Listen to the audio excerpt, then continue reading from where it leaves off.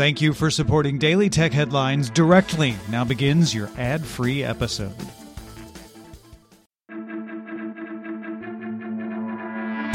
These are the Daily Tech Headlines for Friday, June 17th, 2022. I'm Rich Straffolino. Roku announced a partnership with Walmart on a pilot to display shoppable TV commercials on the platform. Users will be able to select a product with a remote and check out with Roku Pay. Walmart will handle fulfillment and send email confirmations with shipping information. Snap confirmed that it's internally testing a subscription service called Snapchat Plus. Snap says this could include sharing exclusive, experimental, and pre-release features. App researcher Alessandro Paluzzi found some examples, like the ability to pin a friend as a number one BFF, see who rewatches stories, and changing the icon. Fairphone announced a new subscription service called Fairphone Easy, letting customers in the Netherlands rent a Fairphone 4 for between 3 and 60 months. The subscription costs €21 per month, includes free repairs, and customers get a monthly discount for each year a device doesn't need repairs, €2 after 1 year, €4 for 2, and €8 after 3. It also requires a €90 deposit, with no option to buy out the phone after a subscription completes. Fairphone says it could expand the service to Europe in 2023. The markup looked at websites of Newsweek's top 100 hospitals in the U.S. and found that 33 of them included a metapixel, which is used to track data for Facebook's advertising system. Pixels are small one-by-one images that log the IP address of the individual loading the page. IP addresses are rather vague indicators of a person's location, but they can also send other referral data when they load, and the markup found instances of pixel packaging in medications, descriptions of symptoms, doctor names, search terms, and conditions selected from a drop-down menu. The markup was not able to determine how personally identifiable the information was, or how Facebook might be using it. UK Home Secretary Priti Patel approved a request to extradite WikiLeaks founder Julian Assange to the US. Assange's legal team says it plans to appeal the extradition to the High Court of Justice in London.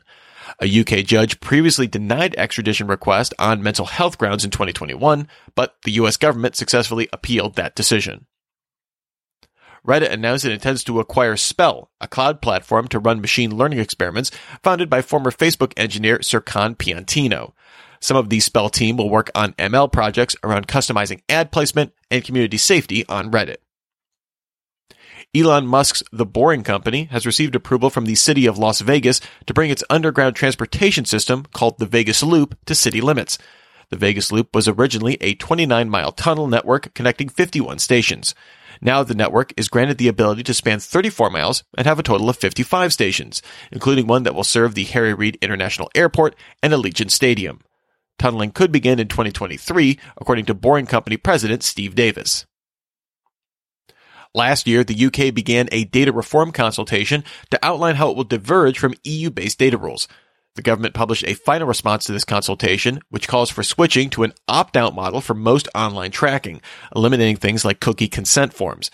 It will also simplify legal requirements for processing data for scientific research and remove requirements for smaller entities to appoint a data protection officer and perform data impact assessments. LG announced its dual-up monitor back in CES, effectively offering two 21.5-inch QHD monitors stacked on top of each other within a single monitor, but able to display from two different sources at once. The dual-up is now shipping for $699. Valve filed a patent for a head-mounted display with the U.S. Patent and Trademark Office back in December, showing what appears to be a VR headset with a different design than Valve's existing Index. The patent actually covers the strap system. Some text in the patent indicates this could be for a standalone VR headset, mentioning the rear housing may accommodate various computing components and that images may be output by an application coupled to the headset. 9to5 Google sources say Google will ready at least 7 bands for its upcoming Pixel Watch. These will include a Milanese-style band of woven stainless steel with a magnetic clasp, a link bracelet, commonly seen on luxury watches, as well as leather, fabric, and stretch bands. Zoom announced it will no longer support its Chrome OS app as of August 2022. The app is a traditional Chrome app, which Google has phased out with the Chrome Web Store. Zoom says users can switch to the Zoom for Chrome Progressive Web app, which has been around since 2021 and receives regular updates. A group of Senate Democrats sent a letter to Commerce Secretary Gina Raimondo asking the department to develop a strategy for acquiring common charging ports on mobile devices sold in the U.S. The letter does not specifically call for USB-C to be the standard. Rather, it asks Commerce to create a comprehensive strategy on adopting a standard. And finally, Nikkei Asia reports that many Japanese organizations may not be prepared for Microsoft's sunsetting of Internet Explorer that it did this week.